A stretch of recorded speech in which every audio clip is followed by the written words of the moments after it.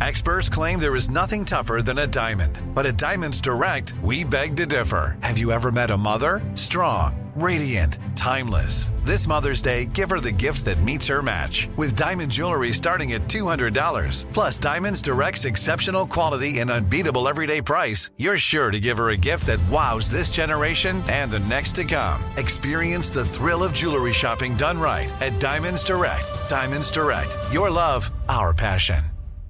You know you've got a comeback in you. When you take the next step, you're going to make it count. For your career, for your family, for your life. You can earn a degree you're proud of with Purdue Global. Purdue Global is backed by Purdue University, one of the nation's most respected and innovative public universities. This is your chance. This is your opportunity.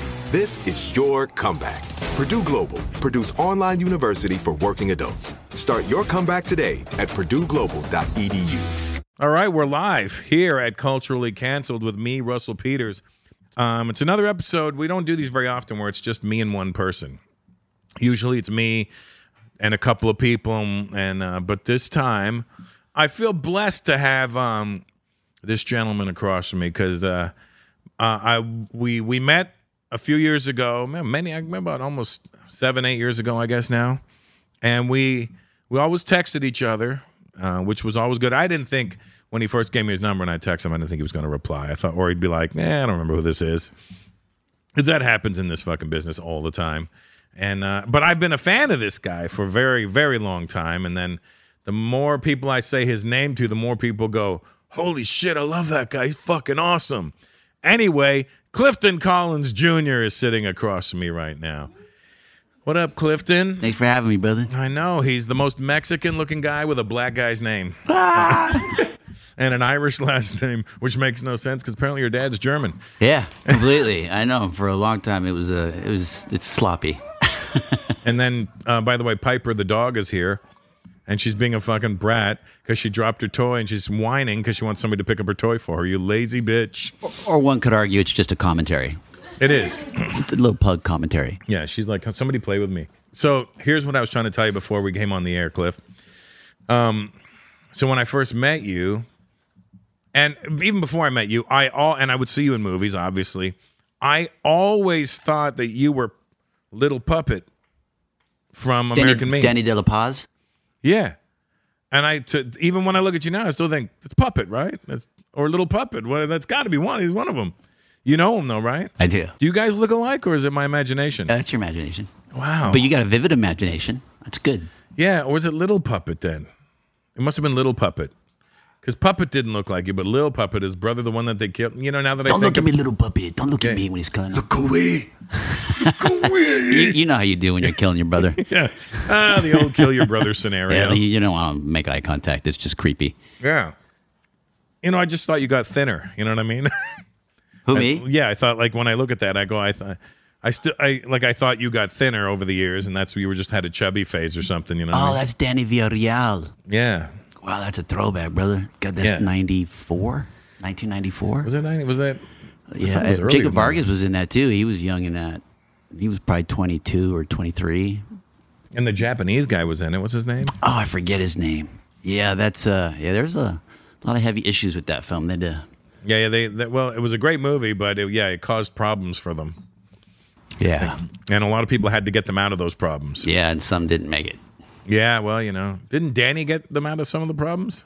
I don't know. I heard Danny made a call to, like, listen, he didn't, to really smooth it over. He didn't, like, get him out. He was just like, listen, let me just explain on this guy's behalf. He didn't, you know. You get a phone call from the Bay, you got to pay attention. Yeah. That's true, for sure. There's a reason there was no... I did collect calls from the Bay, but those were my friends. Yeah, that's how that goes. Hey, can you put some money in my commissary?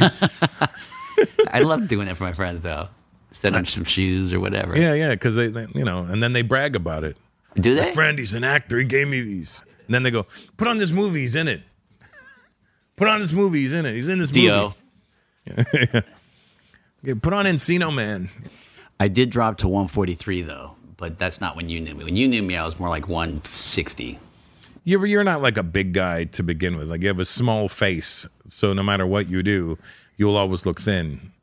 My face is the first thing to get fat on me. Is it? Yeah. And like, so I could drop weight on my body. My face will still be like puffy, and I'm like, I'm not even drinking anymore. What are you doing? Why am I still puffy? Oh, wow. Yeah, it sucks. I get it on my belly.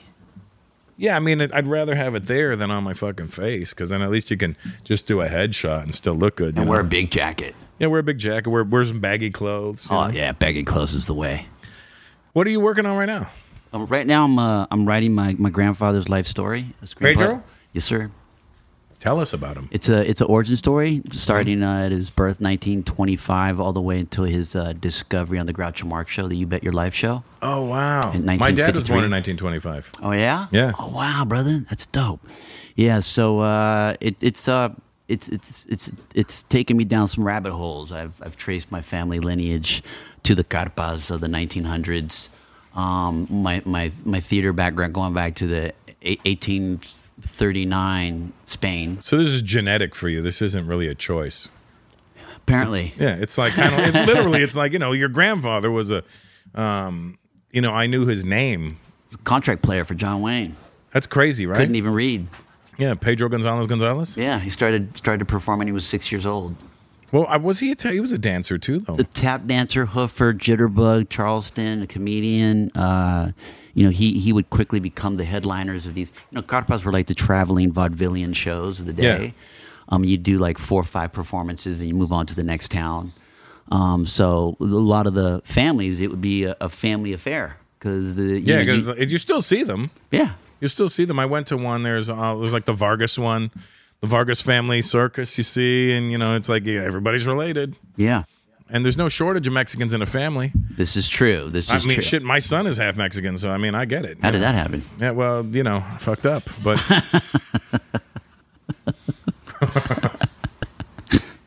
So that's him. Look at him. Yeah, there he is. Yeah. You don't look actually anything like him. Oh, there you go. You got the eyes. Yeah, I get a lot. I remember the eyes and the nose. Eddie spoke at my grandpa's funeral, and he was like, "Clifton, you gotta play him in a movie." That would be dope. I mean, I'm writing it now, so it's I got a 150-page script. My next draft, I'm going to be bringing it down. But Guillermo del Toro sent me on my journey when I was doing a Nightmare Alley in Toronto, and one night we were having a little wine and cheese with his girlfriend, and like dinner was finished, like Ron Perlman had just left, and Willem Dafoe and Toni Collette. It was just the 3 of us, and they wanted to watch a trailer to Jockey. So I showed him the trailer, and he's like, "It's Guillermo del Toro, man. It's like he's like our Hitchcock." So he's sitting there, and he's like, "Ah, cabrón," and he likes to call me Clifferton. He goes, "Clifferton, mira, cabrón." He goes, "I want to tell you something." I'm like what? He goes, "Look, you and your grandpa and your great grandmother and all the history of the Carpas and this and that." He goes, "You're the Latino Barrymores, cabrón." You kind of are. And I was like, "No, Guillermo, come on, please." Does that make you Drew? What's that? That's what I was thinking. It would make me Drew because I'm not Lionel. I'm not, because it goes Your grandfather's backpack. John. Yeah, I don't know. Your grandmother's John Barrymore. There's even the mother, John's mom was in vaudeville. Yeah. So I was like, no. I just, it's hard to accept those kind of praises from somebody you revere and look up to so much, like Guillermo. It's really hard. So I was like, I don't feel. I said, "No, Guillermo, no." And then he looked at me real serious, and he leaned forward and he goes, "Yes, you are." I said, "Okay, I am." Guillermo del Toro was Mexican, or I thought, or was he Mexican. Spanish? Mexican. I always thought he was from Spain for some reason. I don't know why. Is Benicio and him related? No. Really? Mm-hmm. But a lot of people, when I say Guillermo, they think I mean Benicio and vice versa. No, they're not. Benicio's not Mexican, though. No. He's Spanish. Or is he? He's a Puerto Rican. Is he Puerto Rican? He's Puerto Rican. Really? Mm-hmm. It's not his fault. No, I mean, you can't have everything. No, you can't. I never knew Benicio del Toro was Puerto Rican. He doesn't look Puerto Rican. He's got to be a mix of stuff. I haven't spoken to him in a while. He's very brown. Born in Puerto Rico. Really? Huh. It's good to have a fact checker. Yeah, we got Eddie and Paulie over there. Eddie's not fact checking. Look at that. Oh, yeah. He's only fucking 3 years older than us? Is he really? I texted him when he turned 50. So 3 years ago. 5 years ago. Yeah, I don't think he was happy about it. No? I was like, "Happy birthday, you old fucker." I mean, You're 50. I just turned 51. Yeah, I'm turning 51 in a month. So Oh, wow. I get it. We're the same age. Yeah. You were somebody, Michael J. White was the one that told me yesterday. He goes, you know that Clifton Collins is a really fucking talented tap dancer. I said, what? I said, how do you know that? He goes, it's common knowledge. I go, I didn't know this. I never even heard that. I wouldn't associate you with tap dancing. How does this even happen? My grandpa got us tapping when we were 7 years old. Like Arthur Duncan would come over, like from the Lawrence Welk Show, and we'd sit there with me and my cousin and show us routines. My aunt was a dancer. Obviously, my grandfather was a hoover. And my grandfather, I got footage of him doing like breakdance moves on the Jimmy Durante show. Well, yeah, there was those. Oh, there's a lot of old footage, because I was a b-boy back in the day. Okay, you were? Yeah, so there's a lot of footage from like the 30s and 40s of people doing these moves, and you're like, what the fuck was that? And they go, that's a breakdancing move now, but back then it was like part of, the jitterbug or whatever it was they were doing at the moment, and it was just a hard move to do. Well, when I actually got my hands on the Jimmy Durante show that he did with Robert Mitchum. Wow. Yeah, and See, these are all like fucking insanely legendary names. It's not like, my grandfather, when he met, there was a day player in a spaghetti western, these are big names. And as a kid growing up, I you hear Robert Mitchum, but I was more impressed with the fact that he knew Daffy Duck and that he knew Speedy Gonzales, and that because he did 3 cartoons. He knew Mel Blanc. Mel Blanc loved him. Here's the funny thing: the last podcast I did before this was with this guy named Eric Bauza, who's a Filipino kid from Toronto, who is now the voice of all the characters in Looney Tunes. Oh wow, okay, yeah, because his son did them for a little while. Yeah, Mel Blanc, and then what's his son's name? Was it Mel Jr.? No, I don't think it was. Can't remember. It's like Harvey Blanc or Henry Blanc or something. I've met him. I'm drawing a blank right now. Same. I'm drawing a big blank. Noel?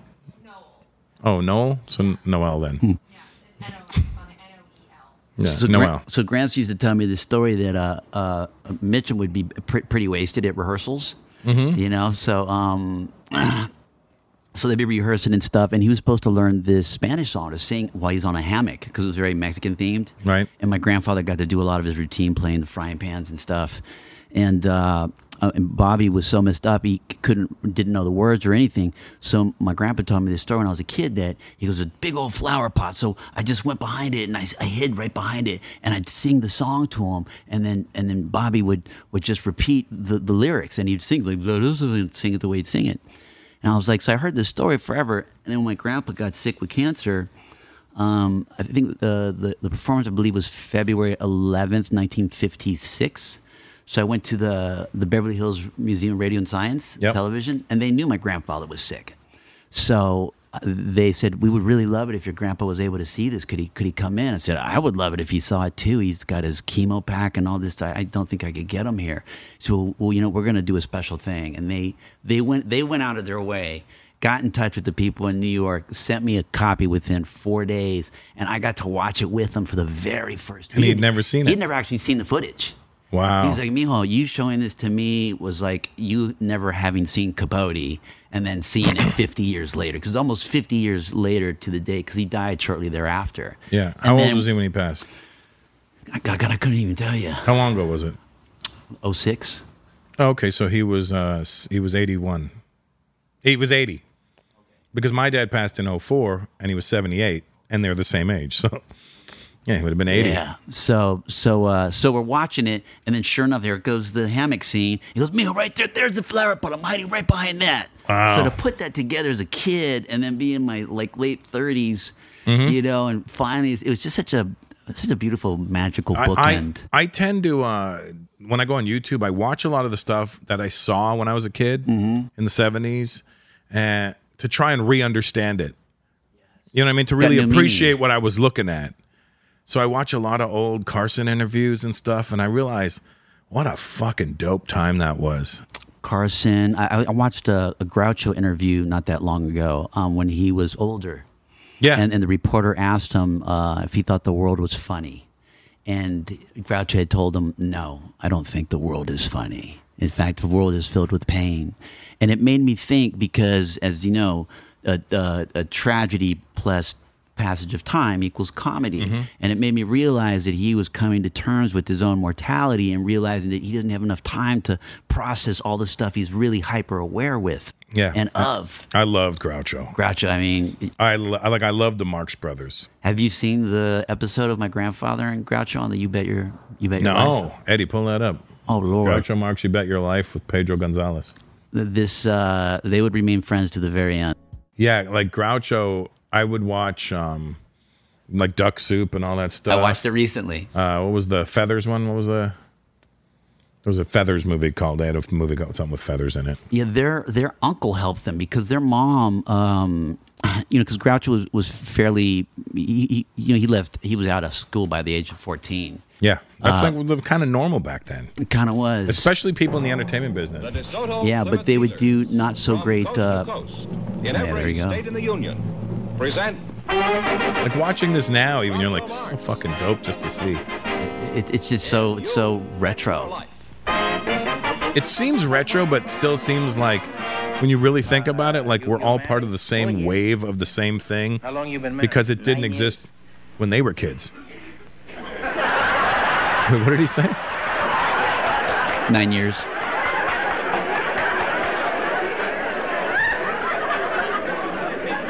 I'm afraid to ask this next question. You got to see the dance he does. He just does a quick little dance for Was him. your wife named Gonzalez before you married her? No. Oh. How did you meet Mrs. Gonzalez? Well, she was working in San Antonio in an old theater. She was a dancer. And I have a friend, and then he took me to her in backstage. And then she gave me a good look, and I give her another good look. And there we go on.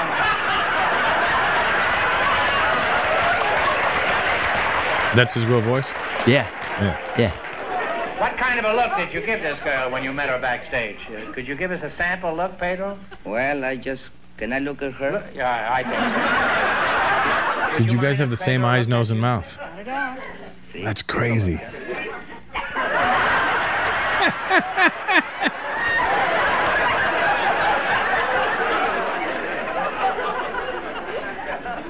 Did this have any effect on you at all, Sally? I look back. Well, I'm curious Like about your grandmother. courtship, Pedro. He's did talking- your mother well, that's object a- because her daughter was so young? That's another. Well, she object That's just sometimes, another you know. contestant. I remember Oh, okay. one time I went to see my girlfriend. I took her a serenade. You took her a serenade? Yeah, like I saw in the movie they take serenade. So I took a serenade to her. And then I had my guitar and I started singing a song. When I was singing the song, I saw the window open. And I thought it was my girlfriend who would want to give me a nice kiss. And Good she's night. upstairs and you're downstairs? Yes, sir. Well, how could she kiss you if she was upstairs and you were down? Well, I think I can climb up. And She then- was younger than you. She could have climbed down, too. What year was this? and then 1953. The window opened. Oh, wow. And So I thought it was my your girlfriend, grandfather was and 28 all years was her old here. mother. She brought me a 27, pail yeah. of water. 27, yeah. That's crazy, right? Yeah, they got married. He was 17 and she was 15. Wow. She threw a pail of water on you? Yeah. What were you singing? Kiss a Fire? What were you singing? Do you remember? Oh, I was singing the Rancho Grande. So watch. Could you give us a... This is where he sings a his. little Oh, yeah. Ya ya en el Rancho Grande. Ah, you want it in English or in Spanish? Was he meaning to be this funny? He's just naturally off the cuff. Right. Yeah. Because he's playing it so deadpan. Oh, what would you call that, what you just did? Rancho Grande. I mean... Would you call that English or Spanish? Well, I think I call it English. You do it in English, huh? In English? Yeah. Over there in the big range, I have a beautiful... I have... No wonder you got the water. And I dance, too. You do, huh? Oh, Well, yeah. could you do a little dance for us? Sure, why not? Check this out. What kind of dances do you do? You come over here, Sally, yeah? And you go over there and dance, huh? Huh? You want me to dance? Yeah. What you want me to dance? I dance the jarabe tapatío, I dance la bamba, I dance little mambo, and I dance, Well, do something that you do very well. Okay. Well, when I dance, I just dance la jarabe tapatío. That was a breakdancing move. That.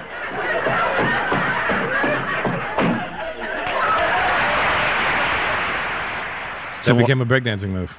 Yeah. They added that into top rocking. When you would top rock, you would add that little stomp with the leg pull. Okay. So, radio between 1935 and 1945 was your predominant form of entertainment at home. Right, You can buy it exactly. for $7 all the way up to like 5,000. The radios back then.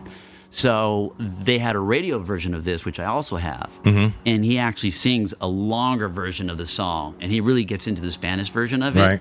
And then he's like, and he knows he's totally playing it like he's playing it deadpan. He's like, what's the matter? Don't we have a band here? And then Groucho laughs like, ha ha. He goes, hit it, boys. And then the band just like, dump, dump, dump. And then he goes, Yeah. he just starts wailing. And that was the radio version. But they cut it for television. Groucho went over on this show. Like there was a time limit where they were supposed to stop, and he just let it go because he was laughing so hard. And he didn't care. He told NBC, just let him go. And it was live then, right? Yeah. Yeah, that's the crazy part. That, like they weren't, nobody was a slave to anything back then. Yet they were all still slaves to it. Yes. Like nobody, like they all had the ability to do, like they were kind of more in control than the studios were back then. But then the studios would lock you into these crazy fucking deals and stuff, you know? For sure, which would happen later. But for this particularly, he almost didn't go to this because when Walter O'Keefe called Groucho to let him know that he found this guy that could help him with his ratings, he was like, okay, cool. Well, can I bring my act? You want me to do my frying pans, my dancing, my routines? What do you want to do? He goes, no, you're just going to answer some questions. He goes, answer questions? I barely speak English. You just heard all the words I know. Yeah. And he's like, no, it'll be easy. You can answer questions. So he tells my grandma, he goes, I don't think I'm going to go. I just, this is embarrassing. Like, I can't bring my act. I'm handcuffed. Yeah. I can't be funny. I'm going to look like an ass. And everybody knows how good of a performer I am. I can't read. I can't do these things. So he's like, well, we need money. We need this. We need that. Why don't you just go? He was like, so he takes his plane ticket. He's never flown before. Where was he? San Antonio. Oh, okay. And then he cashes it in for a bus ticket. Wow. He leaves early, takes the RTD. He lands at the RTD in Hollywood, right, which is in the original A Star Is Born. When that actress comes off, that's the same bus station. And then he walks to NBC, which used to be on the corner there where that bank is, on Sunset and Cahuenga. Oh, yeah. Which is where, actually, he would have had to have walked past where his star is now.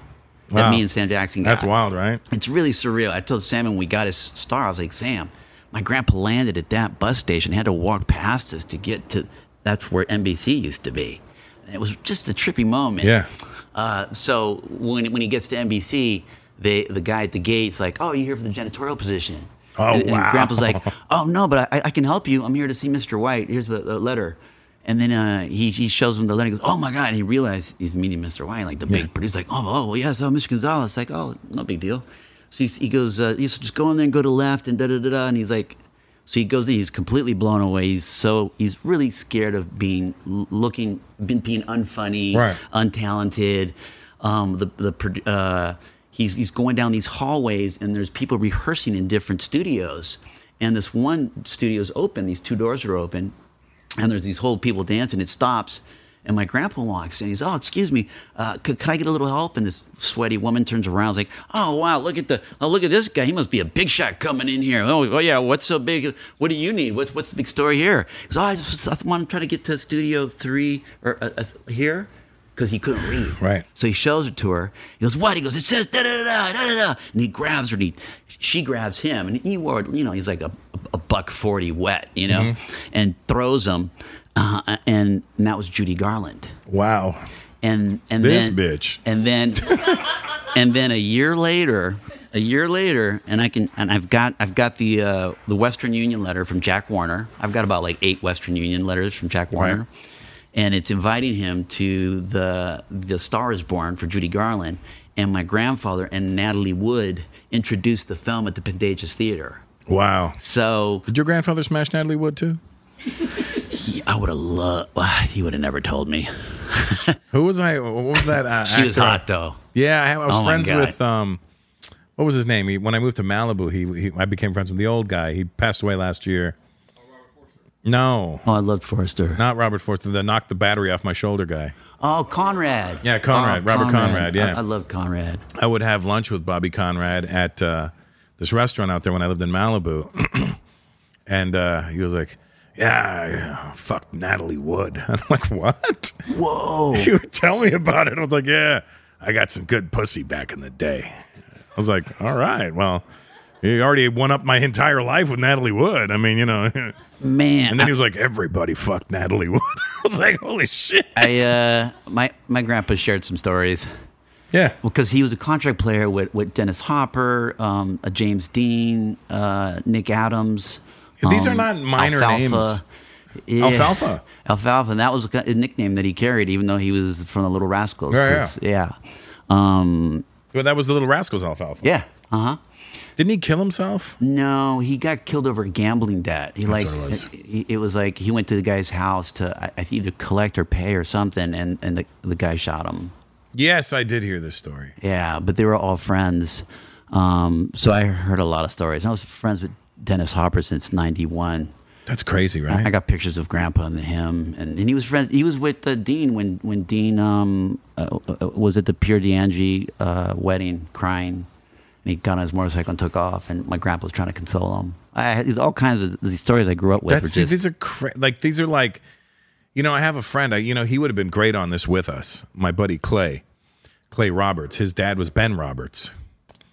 Ben Roberts wrote all the Jimmy Cagney movies. Oh wow! And then he created Charlie's Angels, Ironside, Mannix, Mission Impossible. Wow! So my buddy Clay, he, he's only a couple of years old. He's the same age as us, basically. And so he always tells me these wild stories, and I'm like to hear because they're real, and nobody's just doing it to drop names. These just happen to be the fucking names. Later, I'll show you a photo. I got a photo of Dennis Hopper, my grandpa, and Pat Wayne in a bar in Tijuana when they were filming. Pat Wayne, John Wayne's brother, son, right? Yeah, Mike Wayne was the eldest, and then Pat Wayne.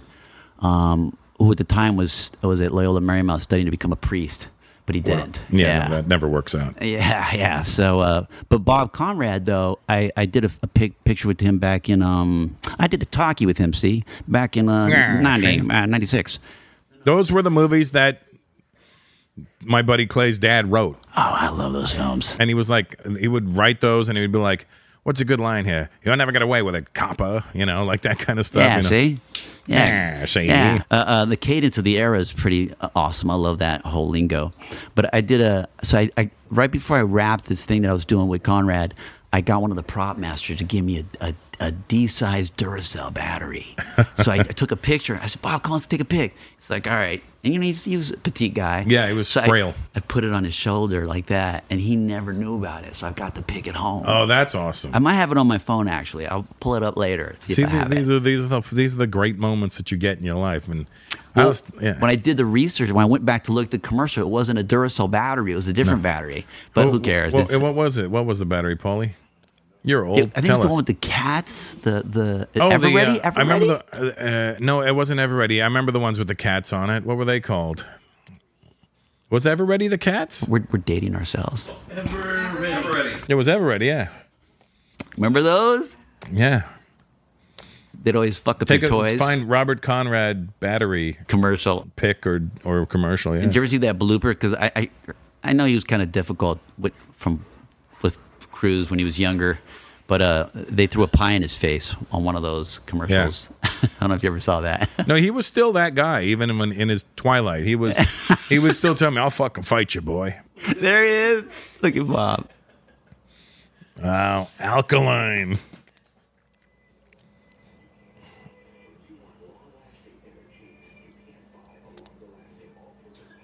He looked nothing like that when I knew him. Yeah, no, he looked like a ghost. Eyes were sunken in. It was after he had that car accident too, so he wasn't walking properly. And he came to my house one time, and I don't know if we got him drunk or not. And then I dropped him home, and then he made me come and hang out at his house with him. Made you? Well, okay, fine. I'll go, Bob. Well, no, you know what it is? You feel bad because you actually find out that the guy's kind of lonely. And he's like, hey, you want to come in? And you're like, yeah, I'll come in, Bob. Yeah, I'll come in. And you feel bad because the house is really nice. And he was like, just trying to get my wife back. And I bought this house hoping, and I'm like, Jesus, this sucks, man. Yeah, that's Because, underneath all the rough exterior, he was just a regular sweet guy. For sure. Which is most of the tough guys that you ever meet.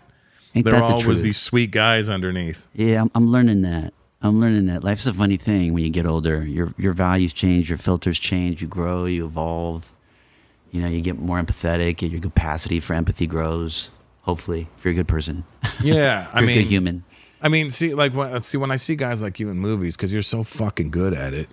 I always sit there and I go, could I have ever done that role? No, I don't have the ability to control my face the way you do. Like, what I'm saying is, when I see you in a role, your entire being is that role. Thank you, man. So when I see myself doing something, I can always see, I'm like, I fucking drifted off. I look at it and I go, I fucking not even paying attention. Do you know what I mean? I'm like, I'm not present. It's just, I could see it. I could see all the things I'm doing wrong when I watch myself. Oh, man. When it comes to acting, especially. Like stand-up, I know how to do like the back of my hand. I would love to, I've got a lot of friends that call me for coaching. Oh, yeah. I mean, I never have a role good enough to get coached for. Okay. Do you know what I mean? It's like, if I had a role that would be good enough to get coached for, I'd be like, Clifton, can you help me with this? You call me. Look, I don't, in some of the youngsters that I mentored, like some of the people that I worked with that were kids, they're now like grown-ass men that will call me. They know, don't call me for a guest spot. Yeah. Because I don't want to spend 4 hours with you on a guest spot. But if you got a role that'll move the needle on the record, you can call me. I'll be there for you. Yeah. I don't charge them nothing. And Yeah. we're going to grind this bitch out till you're because you bleeding know out of your tricks. eyeballs. You know tricks to this. Well, actually, you study so much, you get past the tricks. All right. You can start with tricks. If you don't have a lot of time to prep, you fall back on some of the tricks that don't look like tricks. Yeah. But if you get the right proper time to prepare, you get past the tricks and you make that shit real. And that's when the face changes and those things happen. But that originally started with me as a result of not feeling worthy of a role as Clifton. Right. I'm like, I'm not right for this role, and I'm glad I got this audition, but I can bring somebody for you that is right. And that would be the character I created. So I Right. would hide behind this mask. I said, that guy is better for this role than I am. Well, that's the thing. That's where I can't get to. Because you love yourself. I don't know what it is. I just, what it is? I trust my own self, and I don't know if I trust the commitment I can get to be that. Interesting. And that comes with prep. Yeah, and I also don't prepare well. I would love to help you prep. Yeah, I don't prepare well. So That's my manager talking. That was a voice from the clouds. That was He's- God speaking. He's not lying. I mean, I would dispute it if I thought he was wrong, but he's definitely not wrong. I would love to help you on that because I will give you a filter that you will carry with you for the rest of your life. You might not even have to call me unless it's just to hang. Thank you, brother. You're not married, are you? Thankfully, no. Yeah. No kids? No. Yeah. Not yet. I'm sure they'll come knocking It's soon. not worth it. You're my dad. Get that Academy Award, you'll find how There's many going to kids be you a got. line of people. Like, Yeah. Yogi, you kind of look like me. You kind of look. Yeah. Yeah, they're all going to be mixed races. Yeah. One, Well, you part gotta spread Asian, it part around. Black, part Mexican, part Puerto Rican. Yeah. Yeah, I Spread got around. those. I got I'm those. equal opportunity. Yeah, my son's Mexican and Honduran, and my daughter's Ecuadorian and Honduran. Oh, wow. And then my lady, she's Filipina, Okay. and her daughters are black and Filipino. Okay. So I'm kind of covering my bases So here. next on the list, you'll have a part Filipino child. No, we're both too old for that now. That's the good news, and that could go sour. That could go south bad. I mean, And quick. you're gambling with those two looks. I mean, what if they look kind of Filipino but they get my nose? You know what I mean? That's awful. That's an awful deal for any human being. It worked for Durante. Yeah, in the 30s and 40s, and he had a fat nose. Duly noted. Duly noted. Duly nosed it. Duly nosed it. Yeah, Grandpa was fond of. As you know, there could be a lot of professional jealousy with these comedians, and that was one of the warnings that Grandpa always would tell me because he had, Groucho was one of the few that really pushed him to be great, as did Durante. Groucho, let me tell you, I fucking love Groucho. Like, I watched those movies just for Groucho scenes. I didn't like Harpo, and I didn't like Chico. Chico. Chico just wanted to be a piano bar player. That's what he aspired to. Harpo was the quiet one, right? He was the quiet one, and he took up the harp because he just wanted to have something to do. Yeah. But he'd always have the horn. Yeah, he came up with that stuff because Yeah. they when they would come up in vaudeville, they would get fired from every show they got hired. So the mom, as the manager, had to rename the group every time. Oh, here's the new group I have, and it was the same brothers. Yeah. And then one of their uncles was like, who's kind of a semi-successful playwright. Was Marx their real last name? No. What's Groucho? Oh, he's got a cool last name. He's got a cool first name too. What's Groucho Marx's real name, Eddie? I'm totally blanking right now. It's a really dope name. Julius Henry Marx. Oh, Marx was the real last name. Julius. And his parents were immigrants, and his parents married when they were young. Really? Where was him? Where was his parents from? I think his mom came when she was 14. She came over to. Was he Jewish? I can't remember. Because Julius Henry's. Jewish. They came from northern Germany, but his mother did when she was 16. 16 and Pops. Well, yeah. See, that Dick Cavett interview I just happened to watch recently. Oh wow! On YouTube. Wait, is that the one when is that the one where he says it's not funny? Yeah, I think that is the one because Dick Cavett's got some good ones. I watched Carson and I watched Dick Cavett interviews. Oh wow! And those are my favorites. Jimi Hendrix, Janis Joplin on Cavett. Cavett was. I didn't even know how Cavett just got in with everybody like that. Because he was kind of annoying. He was, wasn't he? Yeah. He was no Letterman. No, but he would try to be funnier than the guest. You're like, don't. Just let them do their thing. And shit would always fall flat on its face. Yeah. Kablack. Well, and sometimes slightly condescending. Just slightly. Yeah, he had that tone, that's why. A little condescending.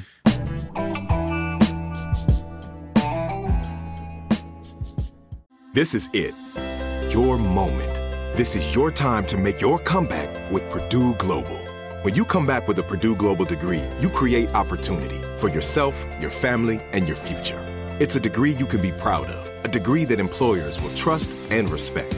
Purdue Global offers working adults like you over 175 flexible degree programs to meet your specific career goals. These include associate, bachelor's, master's, and doctoral degrees and certificates.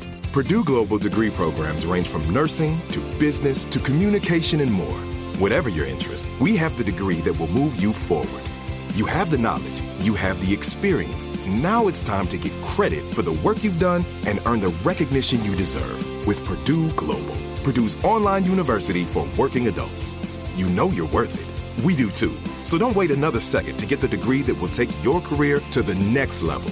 Start your comeback today at purdueglobal.edu. It's a new year, and that means it's time to let go of whatever wasn't working for you last year. And for many of us, that means letting go of unhealthy habits and getting fit. But between balancing work, family, and life in general, it can be hard to make fitness a priority. That's exactly why you need a program that works with you, not against you. Fitbod's innovative algorithm learns about your goals and training abilities and crafts a personalized training regimen that's unique to you. So start the year off right with 25% off a Fitbod membership. Using Fitbod has been fantastic for me. It's like having a personal trainer that can fit in your schedule no matter what. I'm learning more advanced exercises, and I also feel confident that my form is correct due to all of Fitbod's expert tips and guidance. This is the perfect way for me to start upping my strength training game, even when I'm traveling and my schedule's super full. Plus, Fitbod's algorithm uses data and analytics to build on my last workout and maximize results so that I'm continuing to grow. Not grow in a fat way, grow in a good way. And challenge myself as time goes on. Seriously, whether you exercise 3 days a week or twice a day, every workout is scientifically proven to be better than the last. And Fitbod even tracks your muscle recovery, balancing your workout plan with a variety of exercise to avoid overworking certain muscles. Fitbod creates a program based on your unique goals, experience, and equipment. Fitbod is super easy to use and even has brand new HD video tutorials to make learning new exercises a breeze. It integrates with your Apple Watch, Wear OS smartwatch, and apps like Apple Health, Fitbit, and Strava. And if you're worried that such a personalized system will cost the same as a personal trainer, don't worry. Fitbod is only $12.99 a month or $79.99 a year. And if you sign up now, you'll get 25% off your membership. So kick off the new year right and get started on your customized fitness plan from Fitbod. Get 25% off a membership when you sign up now at fitbod.me/Peters. That's 25% off at fitbod.me/Peters.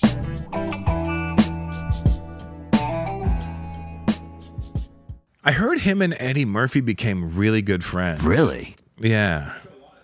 Eddie Murphy, yeah. Dick Cavett still alive? How old is he now? 105. 84. Well, that's not too bad. He's not that bad. He looked young for his age even back then. How old was he back then? I mean, he was around in the 80s, too. I mean, What? so he must have been his... I mean, he couldn't have been that old. You're right. He was young then. Yeah, I love watching them old shows, though, and lately I've been doing that. I mean, starting with Guillermo's Nightmare Alley, to do the research, I got into the noir films. Right. So that was fun. And then getting into writing Grandpa's story, it just helped to round the world. But, as you noticed in the Groucho show, when he says, what kind of look did you give her? He asks permission. Can I look at her? Yeah. Oh, Because yeah. Jim Crow. The Jim Crow Oh, era. yeah. Grandpa and Grandma went through the stuff that I've learned, the dark stuff, from lynchings to my grandpa almost got lynched. Yeah, no, I mean, it's very similar to what happened to Indian people. My parents are from India, but when I was in South Africa doing shows, and I was spending a lot of time there, at one point I wait for that helicopter to go by, or that plane, whatever it was. Harrison Ford taking his shit out again. It was an older Indian man, because there's a lot of Indians in South Africa. They were brought there as indentured labor. And he was telling me that during apartheid, he got the shit beat out of him by the police because he used to sell ice cream on the beach. And they would call him Coolie. They'd be like, Coolie man, come here, bring the ice cream. The white people would call him. And Coolie is just like saying, if you saw a Mexican, hey, Beaner, come here, I want to talk to you. And so it's basically they're being very derogatory to you. So he's like, you weren't allowed to look at white women. So he would keep his sunglasses on so that they couldn't see his eyes. And they'd be like, yes, ma'am. And she'd be like, give me blah, blah, blah. And he would reach in and hand it down to them. And said this one lady handed him the money and he dropped it. And so he looked down to see where it fell. And she's like, are you looking at me? And she called the cops, and the cops beat him within an inch of his life, he said.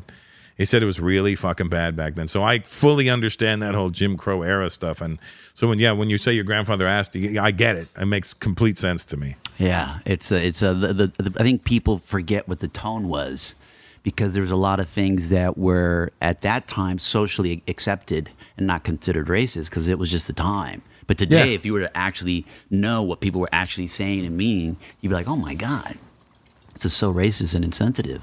Oh yeah, I mean, we've gone too far the other way now. We've gone too far the other way where now everything is racist. And I'm talking about it in my act because I'm like, you can't negate color and size and gender when you're describing something. Otherwise, you're not going to get the colors to the picture I'm painting right now, I'm going to be like, I'm like, if I tell you, here's my impression of a really woke person telling a story. So I saw a human today and they did this thing. Isn't that funny? You're like, no, because I don't know what the fuck you're talking about. I think if there wasn't That's Kangol Kid, by the way. Remember UTFO? Roxanne. Oh yeah, That's him. He oh was one of hell those. yeah, that's dope. That's his little baby girl. Oh man, that's our That's our generation. That's our soundtrack. Hi, baby. How are you? Can I hug you? Happy birthday. Happy birthday, Grandma. Happy birthday. She had her birthday. What? You're not? You're not. You're turning into an auntie because your sister Daisy's pregnant.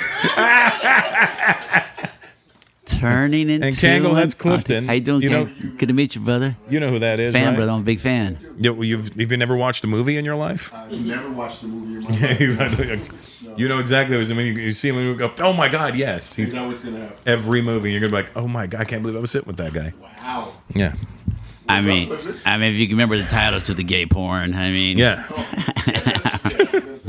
the hustling days. Yeah.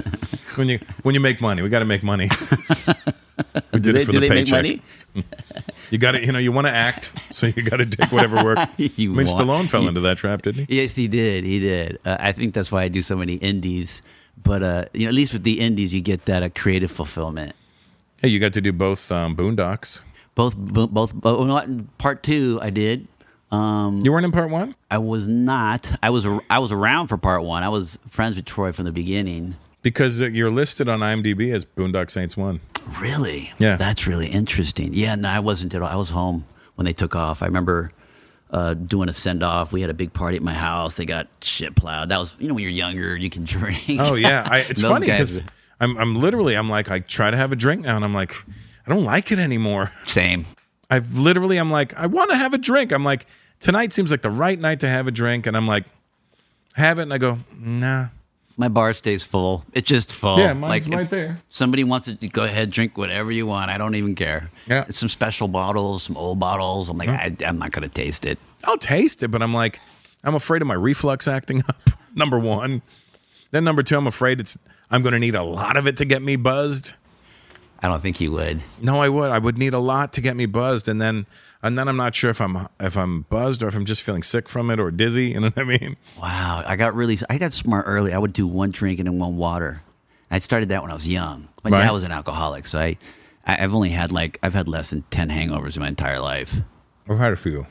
Less than 10. I didn't start drinking until I was 31. Yeah, I didn't. I was never really a big drinker. Yeah. Yeah. Mostly For just a a smoker. half Mexican guy, that's quite a feat. Well, actually, you know what? My entertainment side of my family, the Mexican side, doesn't drink. My grandfather never drank. Really? Well, he rarely drank. Actually, my uncle told me not that long ago, the only time he saw my grandfather drunk was when he had to pick him up from the airport, and he was flying back from doing a charity event for cerebral palsy, and he found out that Groucho had passed. Oh, wow. And that was like his mentor. So Yeah. that was the only time he saw him drunk. That's actually the only time I won't drink is when I'm upset. I will only drink when I'm in a good mood. Just because it amplifies whatever mood you're in. I did drink once when I was depressed because I was like, "This is what I see in the movies." And let me just try it one time. Always the wrong move. It was good to do it once. Let Literally me get once. that out of the way, you know. And I did. Never did it again because it just, like you said, it just didn't really work. So the Indies, I got Jockey now. What is Jockey? Jockey is it's like the wrestler meets Seabiscuit. And I'm saying that mostly for the director and producer because anytime some corny stuff would come up, I'd be like, "Are we making Seabiscuit or are we making something better?" I hope it's I hope it's not Nacho Libre meets Gus. Meets Gus. It's I won Best Actor at Sundance for Jockey. Oh, wow. And then I'm getting ready to start my my film festival tour for Jockey. So I was supposed to be in Toronto for TIFF. I'm going. Is it happening? Yeah.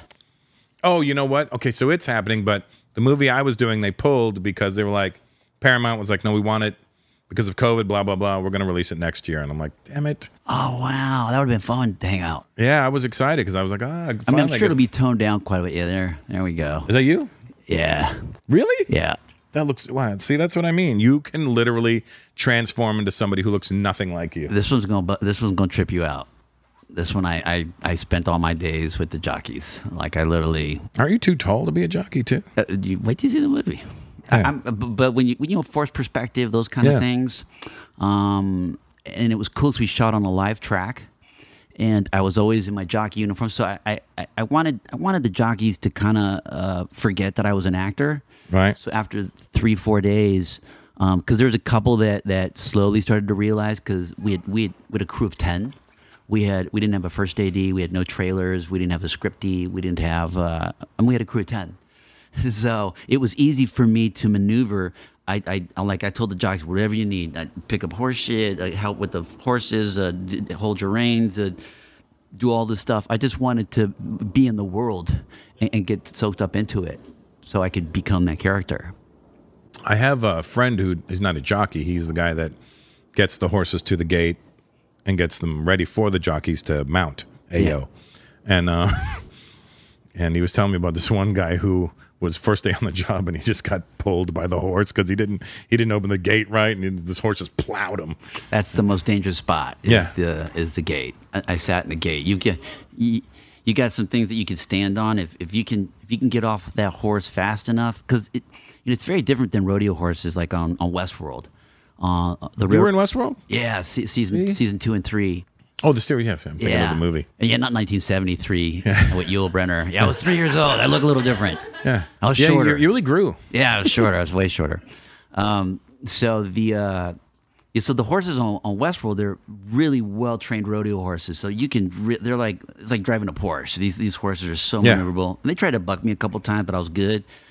Those quarter horses, man. I mean, you kind of hope to nudge them. They're like dragsters. They're the dragsters of the animal world. Yeah. You kind of just nudge them to the left and right. Whereas in rodeo horses, you go like this, backwards, go like this, go like that. Not with these boys just want to run. They're waiting for that bell. And if that gate doesn't open and that bell goes, all of them are crashing into that thing. Yeah, they're the Talladega Nights horses. Yeah.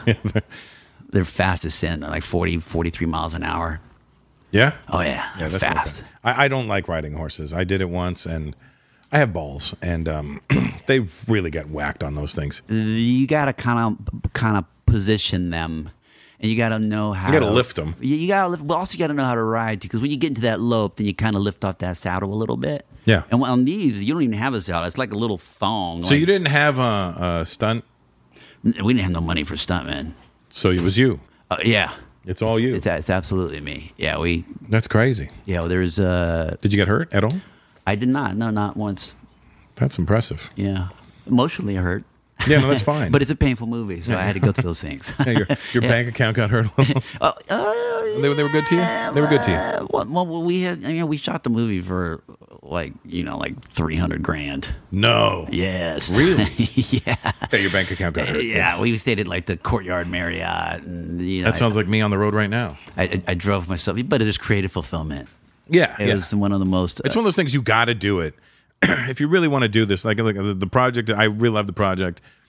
Okay, I'm willing to do whatever it takes to make this project happen. I had an agent call me. He's like, Cliffy, I got a great script for you. You got to read it. I'm like, I'm working on an indie where we got no money. All we got is what we put into it, our hearts and soul, and the time that I commit and dedicate.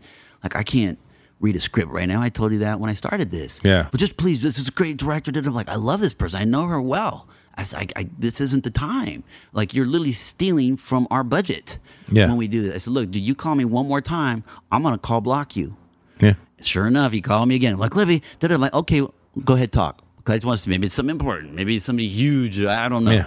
And he does, okay, cool, you're blocked. Click, hung up on him, blocked his ass, blocked the agency. I called my producer. I said, hey, you're going to have a crazy agent calling you. Don't relay nothing to me. I don't care what message it is. And I don't care if my house burnt down. If it did, tell me when we wrap, because I need the time to stay focused. And Are you one of those guys who stays right in character the entire time? I was living and hanging with the jockeys a bunch, so it was easier, and I only spoke to 3 people while I was there, and all my homies know when I'm going deep, they know. It's like being an undercover cop almost. Yeah, in a lot of ways. I spoke to my grandmother, Sam Jackson, and Slash. Those are the 3 people, and that was it. Those are pretty good names to have as the people you're talking to. Yeah. It was Samuel's very much a mentor, and I've got a mentor relationship. I've never met Samuel Jackson. Obviously, I love Samuel Jackson. I never met Abuelita, but she's, I would love to meet Abuelita. Oh, a lot of people knew Abuelita. A lot of people, yeah. And Slash I met once, and it was really cool. Yeah. Because, it's fucking Slash. And we were doing George Lopez show together. And I think I was promoting my new special at the time. Oh, and he was promoting his solo album. This was like 10 years ago, 10 or 11 years ago. Yeah, he was probably promoting his solo album with Miles Kennedy. Yeah, so I was in the green room, and he was in the green room. I go, oh, hey, Slash, my name's Russell Peters. I'm a comedian. I'm on the show with you tonight. He goes like this, yeah, man, I know who you are. And I go, you do? He goes, yeah, we were just watching you on the tour bus in Europe. You're really funny. Because, he's just really, like, matter-of-fact about it. And I'm like, you were? You do? I go, I got my new DVD. Do you want it? Yeah, man, sure. I gave him a DVD. He goes, thanks, man. I'm like, wait, Slash knows who the fuck I am? Wait, wasn't that when Justin Bieber was on? No. Okay. No, it was me. I went with it was me, Slash, Sheila E. Oh, wow. And I was DJing with the band that night. Oh, wow. Was Paul Stanley? No, Paul Stanley wasn't on that one. Paul Stanley was a different one. Yeah, but this was this day was me, Slash, Sheila E., and we were playing with the band. So Sheila was playing percussion and Slash playing guitar, and I was cutting and scratching because I've been DJing since 1985. Oh, yeah, Real Records. Yeah. Oh, 1985, I started DJing. That's why I'm friends with all these rappity dap tappity rap rapper snappers. Oh man, I miss those days. Oh, Real Records. Shit. Yeah. I still go digital now. It's because it's easier, but You're Okay. still doing the exact same work. You're not. There's no faking it. You still have to know what you're doing. You still have to know how to scratch. Okay, but It's not going to scratch for you. Except for the digging in the crate part. right, but also Yeah, you're not physically digging anymore. You're still digging, just not a physical dig. but also dropping the needle on the right part of the record too. Don't forget, you don't do that with the CD. Well, no, it's still vinyl. Oh, okay. But you have cue points now. Okay, I didn't know So that. you can mark it. Like it'll be like, you want to get like say if I play a UTFO record, I'm playing Roxanne, and I just want to get to his verse, I would have to cue it myself, but I would listen to it and then put a cue point right there. Then I hit a trigger and it'll hit right at that point. So I could be like, bap, just right to his Okay. verse or whatever it is. You had the techniques and the Newmark mixers. Were they Newmark? No. Well, I was on the turntables right up until a few months ago, and I got these new turntables that are needleless, but there's still a vinyl record on it, and it plays exactly the same as a turntable. Wow. All the same things you have to do. It just you don't have to worry about your needle running out on you. Does it play 78s? You can hit 78. You'll hit 33 and 45 together. I wonder how a 78 sounds on it. It sounds like you're playing something at 78. Well, no, a real 78 record though. Oh no, you can't actually put a record on these. Gotcha. Yeah, because there's no needle. Okay, I was gonna say, But I still have my turntables just in case. you know. Okay, I thought I got one of my old grandpa's 78s. Oh, really? When he was performing, I think he was 22. Yeah, those are big, heavy, thick records Yeah, too. they break. They break because they're made out of like clay or something. Acetate. Is that what it is? It was acetate. Yeah, They'll break. yeah, they're very thick and brittle. Yeah, that's when Sam friggin' made that happen, man. Sam made that happen. Yeah, Sam's good friends with Sed and DL and George and all them. Mm-hmm. So I know a lot of people around Sam, but I've never actually met Sam. Oh man, he's got a photographic memory. He says he doesn't, but he remembers every line from every movie. Yeah, see, I forget anything. Once I shot it, I'm like, it's gone. Out Yeah? of my head. Yeah. Now with the credits I have, I can remember some monologues, but I can't remember not all of them. Like sometimes some people come up and start like yelling at me. Yeah. I'm like, what the fuck? What the Yeah. fuck, man? He goes, that's your character. Da, da, da. I'm like, oh, sorry. I have people quote my old act, and I don't remember it. And they'll say that, and I go, that's pretty funny. Who said that? They go, you, motherfucker, you. I'm like, oh, shit, okay, my fault. What's your favorite movie that you did? My favorite. You have one? I Hold on. Kango, your ride's here. Thank you. I've been waiting for it all along. The wish. No, well, let's let that pass. That's the beauty of shooting in your own backyard. You helicopters, airplanes, and sirens. It's life. It's life. Yeah. Life in the hood. Oh, That's right. hood adjacent. Yeah. I'm centrally south, but I'm not south central. Centrally south. Oh, the good old man. I remember getting shot at in Watts. I remember getting shot at in South Central. I've been shot at 3 times. I have Who avoided. did you piss off? They weren't aiming for me. I think they were aiming for my homies. Right. And then they tried to carjack me 3 different times. Twice the same dude. I was going to say, was it the same guys? Once was in Culver City, off of High Gear and Culver Boulevard, and the other one was off of Western and Venice. Those are the Yeah, West the Side minute you Playboys. start going a little east, Yeah, but that's a big gap. How would you get that? That's a big distance. You were after Mid-City. I don't know. They was trying to get my ride, and they didn't. Thankfully, What car was it?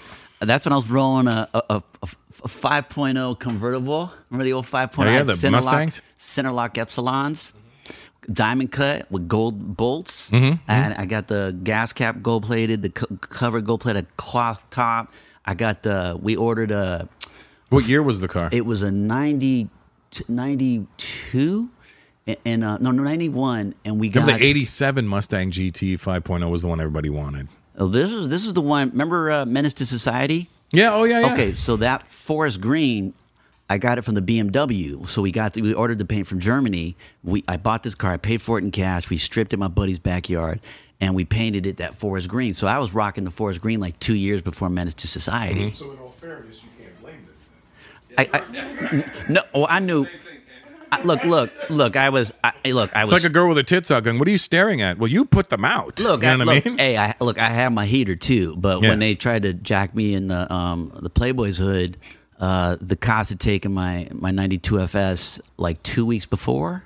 So when you that's just the one time you're slipping, right? The Yeah. one time. The They 2 catch weeks. you when you slipping. That's what they say. 2 weeks, and I wasn't even driving properly, and these fools rolled up on me and bam, blocked me in, and just whoo.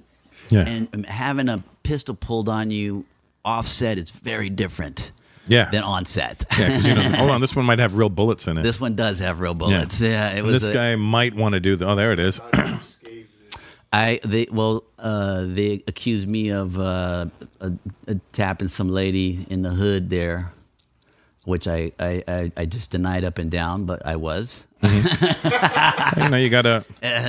And he was like, "I'm gonna jack you, fool," and this and that. And I thought, man, is this where my mom was gonna find my fucking body right here in the hood in this dirty ass street on the floor, right here bleeding out? I'm like, damn. And they kept singing and singing, and I said, look, man, I see y'all singing, so you got to do what you got to do, and I got to do what I got to do. I'm out. I put that shit in reverse, flipped it around. I called my homies in Watts. I said, yo, I need a little something. I had an issue. Yeah. And I just rolled out, and these fools chased me for a little bit, and I guess we can stop there. Did they shoot at you at least? No, not at all. Not once. Well, you got away. That's Thankfully. the good news. Yeah, that wasn't one of the times that they shot at me. I got away, so I've lost at least 6 lives of my 9. Oh, yeah. Yeah, but I'm blessed. So now I don't even try to get attention at all.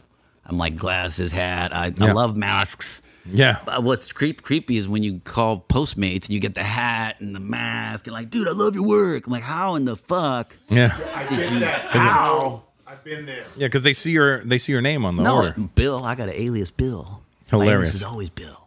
Yeah, so if we're ever out or you get talking to some honey dip or some shit, she got a grenade there and I'm your wingman. If they don't recognize me, like, oh, this is my buddy. If she's a grenade, I'll just be like, Bill, before they say Cliff, and then they know you got 5 minutes to get a number. We got to bounce. Don't tell them it's Cliff because I don't want them to know who I am. It's Bill, and that's what all my deliveries are. Bill. I got hotel I got aliases. a bunch of aliases. I got Hugh Jorgen, Tyrone Shoelace. What was some of the other ones? Mike Hunt. I just want them to say it when they call my room. That's why. Judd Nelson gave me that one. Judd Nelson gave me a list of aliases, and that was one of them. Yeah, I remember when Chappelle was shooting that movie. I think it was Screwed with Norm Macdonald, shooting it in Vancouver. Norm Macdonald, Dave Chappelle movie, like 1997 or 98 or something. Yeah, Screwed. Yeah, when he was shooting that movie, Screwed, he was like, "Yo, come to Vancouver and hang out." And I go, "All right." I go, "How do I?" He goes, "Just call me at the hotel, but ask for Mr. Bigglesworth." And he was Mr. Bigglesworth in the hotel there. So I love it. Yeah, I usually don't need aliases, but when they deliver stuff at the house, I gotta have aliases. And usually somebody else collects my food because I don't want to. You're very fancy. No, just because I don't want to. You know, it's like I got a gate and stuff, but I'm Mexican. I know how to get over a gate. You speak Spanish? Yeah, I speak Spanish. Look at you. Yeah, I understand it because of all fucking LA? Eddies. Because you live in L.A. No, because fucking Eddie and then the baby Los mamas. Angeles. Half the names in this state. Half, all of them. Almost all of them, yeah. Yeah, there's not one except for Sherman Oaks. That's the only one that they didn't name. Yeah, you're right. I can't even spin that one. Studio City, they didn't name. El Studio City. La Ciudad de Estudio. Yeah. Yeah, you could tell when they went where they were like, I'll let you have these ones. They try, yeah, you can have that. Yeah, Studio sits sewing. Yeah. Woodland Hills, no, none of that. Woodland Hills. But Calabasas, I didn't know that meant pumpkin. Calabasas. Yeah. Calabasas. If you say it like that. Yeah, Los Angeles, San Calabasa. Diego, Santa Monica, Lewinsky Boulevard. Yeah. I used to call it Sepulveda when I first moved out there. I didn't know how to say it. There's like Sepulveda. I go, that's a stupid fucking name. Cahuenga. Yeah, Cahuenga. Which is named after a general. General Cahuenga? Yep. There was a big battle. There's a giant fight with General Cahuenga. Look that shit up. Anybody? And Cesar Chavez Boulevard. Yeah. I thought it was, when I first moved, I thought it was named after Julio Cesar Chavez, the boxer. Oh, the boxer. Because I didn't know who Cesar Chavez was. Okay. Because I grew up in Canada. I get it. First of all, we don't have Mexicans. That's right. There's some Mexicans there. A lot of Asians. Yeah, a lot of Indians, Asians, black people, but there's no Mexicans. Oh, what the fuck is the dog doing right now? She is out of control. So we got to check the volume on this. I'm getting some. This bitch, she knocked over your Coke. Yeah, watch the kilos. Yeah. Dog's getting into the kilos. Yeah, we got a rogue pug out here. Piper, you lunatic. You know what it is? She's tired, and so when she's tired, she gets crazy, and she just wants somebody to fuck with her so she can go to sleep. Look at her and see Men in Black.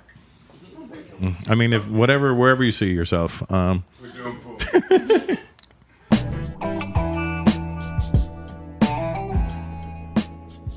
Let me tell you something, people. We are going on year 3 of a global pandemic, which is stressful to say the least. So if you aren't acknowledging the fact that finding a little bit of calm is a massive priority for all of us, well, it's time to wake up and prioritize your well-being. Learning to manage daily stress and anxious thoughts is something we all want, but many of us don't know where to even begin. Well, I'm going to do you a favor and tell you where you should begin. And that's with Noom Mood. Noom Mood is here to guide you to mental wellness and give you the tools you need to tackle stress so you feel empowered to take on whatever life throws at you. You may have heard about Noom Weight and how it can help people manage their weight and physical health. And Noom Mood is just as effective at managing your mental well-being.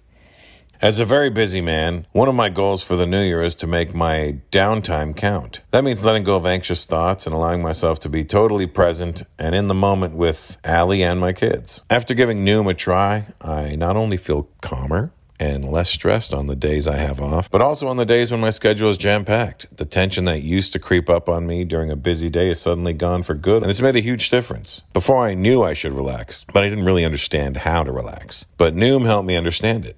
Noom is backed by science with lessons based on psychological principles that teach you about your relationship with stress and anxiety. Noom provides you with a variety of tools and techniques to try out and discover, and their daily curriculum coupled with a one-on-one coach will guide you and encourage you on your journey.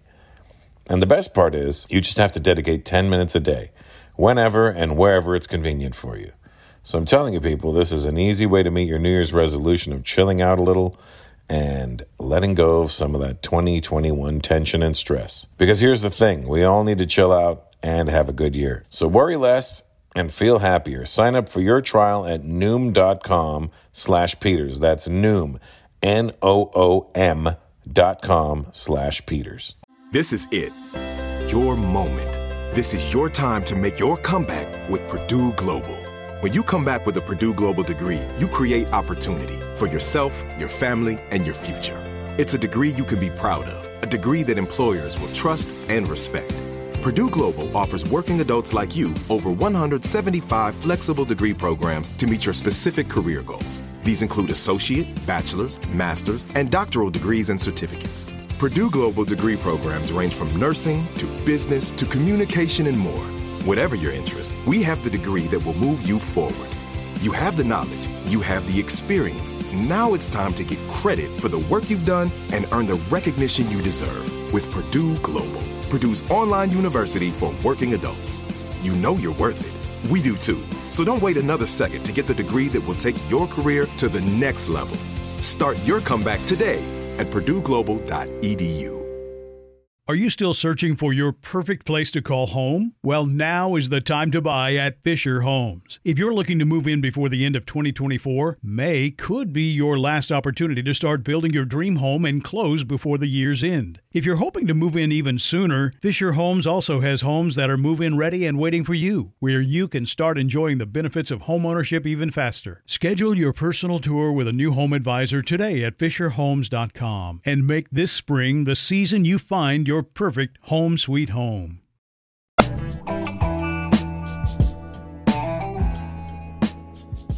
We got Shannon Briggs texting me all day. Shannon Briggs? The fighter. Okay. Boxer, former 2-time heavyweight champion of the world. No, I used to be big into fighting. Yeah? And then, martial arts and fighting. I do all my stunts when I'm fighting. It's Shannon Briggs. And that looks like every boxer. Yeah. Every big. Yeah. Yeah, I used to do a lot of fighting. From teaching martial arts, Muay Thai. I started Muay Thai in 87. Yeah, I started boxing in 85. Oh, okay. Was just amateur. And then I do jiu-jitsu for the past 5.5 years. Oh, awesome. Yeah. Yeah. I love doing my own stunts and films. I'm always scared to do them. Well, with the right Coordinator? projects. Well, no, not so much the coordinates. A lot of times I have to re-choreograph my fights, which is fun to be able to do, whether it's strictly hands or feet and hands or wrestling, stuff of that nature. But I remember doing I was doing like this sweeps episodes, a 2-part on something, and I was getting ready to do Pacific Rim with Guillermo del Toro, and I was going to do this first. And Peter Fonda, rest in peace, was the bad guy in it. And there was a scene where we get into it and we start fighting. And my director was like, "Hey, so I hear you like to do your own stunts." I said, "Yeah, yes, that's what you heard, huh?" He goes, "Yeah, it's not true." I was like, "No, it's true." So you excited to do this one? I said, "No." I said, "What do you mean no?" I said, "No, I'm not doing this one." He goes, "Well, I thought you do your own stunt." I do, but I'm getting ready to do a big film, and all due respect to the show, but and I love Peter to death, but Peter's older, and I these things happen. I don't want to. I don't want to be the guy that hurt Peter Fonda. I know I've got a stunt man. Oh, I'm not going to hurt Peter. Yeah. But I know Peter he was in his 70s at the time. His motor skills, and I've worked with him before, so I know how he works. You could see the deterioration even. In short, so I showed up the next day and I said, "How'd the fight go yesterday?" "Oh, God." Well, the director's friend, and there's a girl director. She came in to do the other fight scene, and she got her nose broken.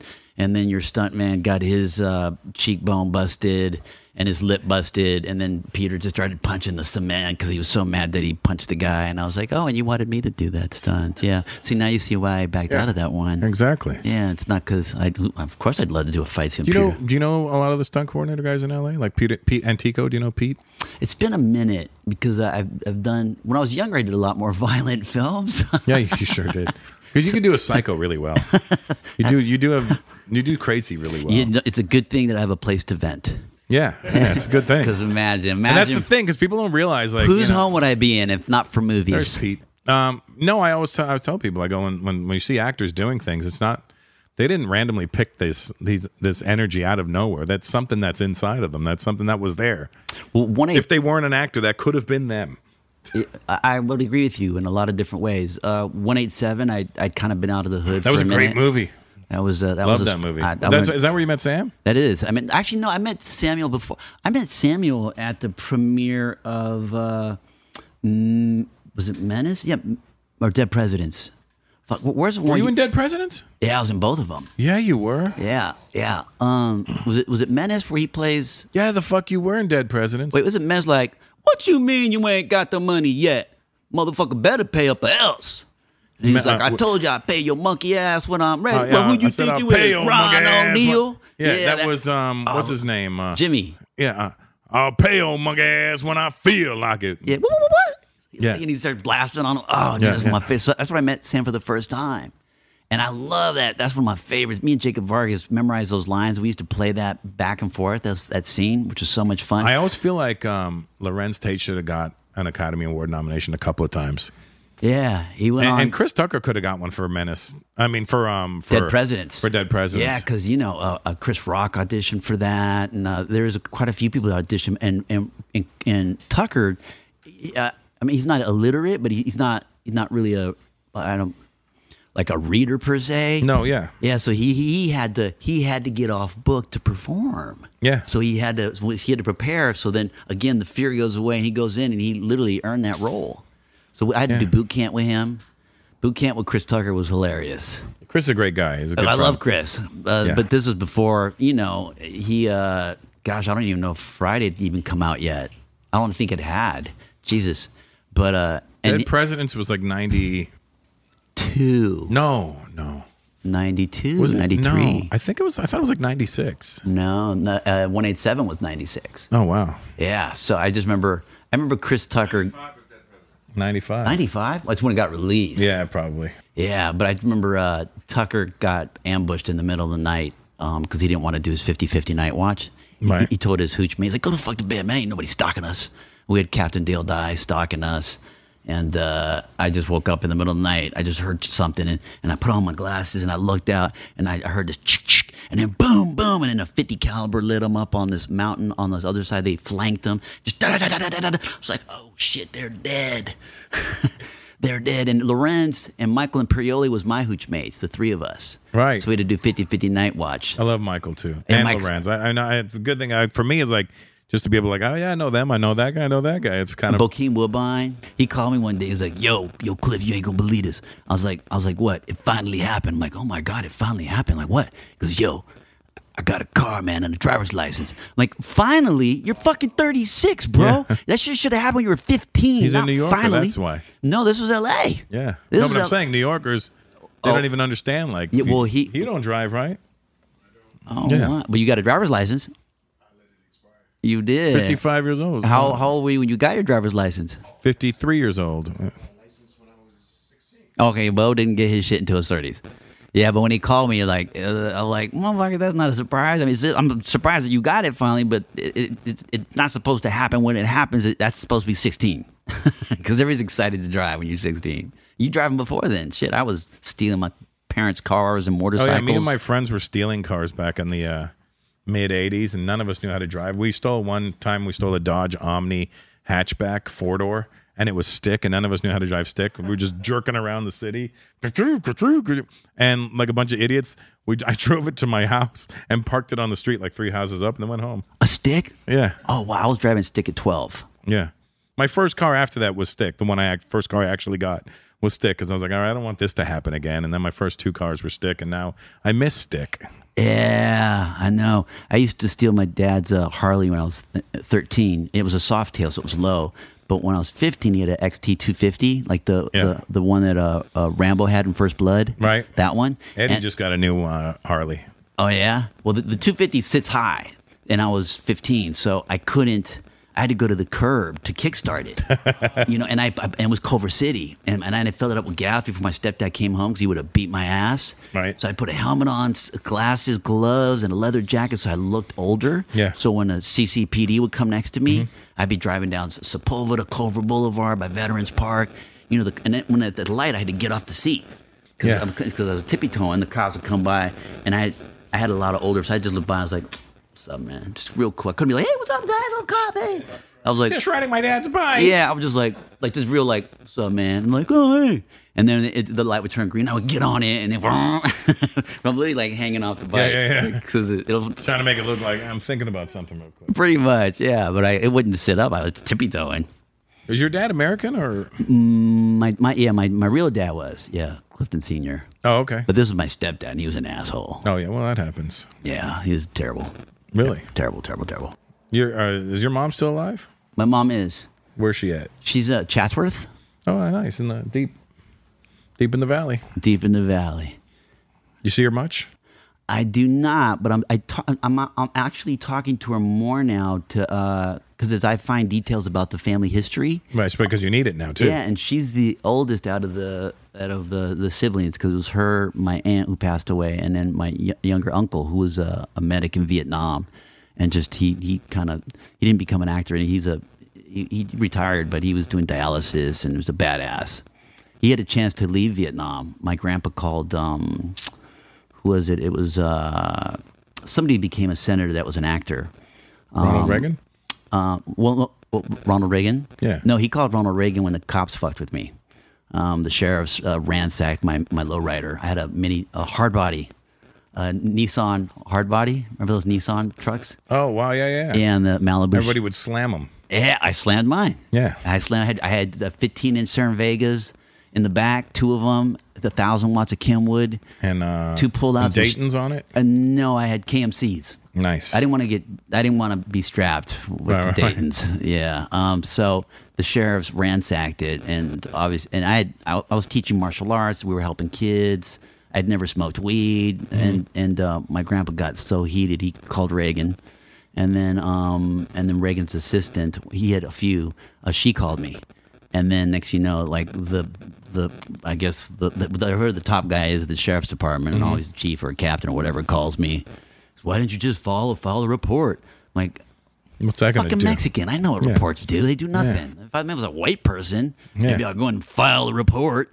Oh, this will work. A report. If you filed it under Clifton Collins, it might have worked. Yeah, well, I was in if they see Gonzalez, they're going to be like, hold on a second. I think they saw Gonzalez when Reagan, the Ronald Reagan thing happened. Yeah, yeah, but it sounds like one of those Mexican law firms. Oh, it was George Murphy, Eddie Cantor, and George Murphy. That was the team. So when George Murphy became a senator, my grandmother had seen my uncle dragging a body to a Huey on the news, right? And was like, oh my God. And so my grandpa calls George Murphy, and next thing you know, my uncle's getting a phone call on the battleship. And he's like, well, nobody's getting phone calls on the battleship. Yeah. I know who this is. It's Pops. He's like, Mijo, he goes, your grandma, your mom saw you on TV on the body. She almost had a heart attack. You're coming home. He's like, Dad, no, I'm not. I'm going to stay here. I'm going to finish my tour. And when I'm done, then I'm coming home. Yeah. Yeah. And then he started cursing in Spanish. And the radio guy, Mr. Gonzalez, English, please, Mr. Gonzalez, because you couldn't speak another language besides English. Wow. Yeah. But life was so hard at home, he'd rather stay in Vietnam. Wow. So we had a very violent upbringing. Yeah, I guess it sounds like it did. Yeah, and a I'm great running therapy session for you. I think it is a great therapy session, but you got to get through the pain. You got work with it. That's the thing. You got to. I always say you got to say things sometimes to hear it. So and that sometimes could be bad in a relationship. With I'll just say something because I want to hear how it sounds, and then they're like, "Why would you say that?" I go, and you can't explain it. They think you're deflecting, but I'm like, "No, I really just need to hear it out loud." Oh, so you repeat it? Yeah, I'll be like, and they'll go, what the fuck was that? I go, I just need to hear it. Maybe if I hear it, then I understand it better. It helps for me too. It helps for me to hear it from other people. Yeah, that's true. Well, like my grandfather telling me I could act. Because I didn't think I could. I was afraid. I didn't think I was. You're good. Genetically predisposed to it. Why?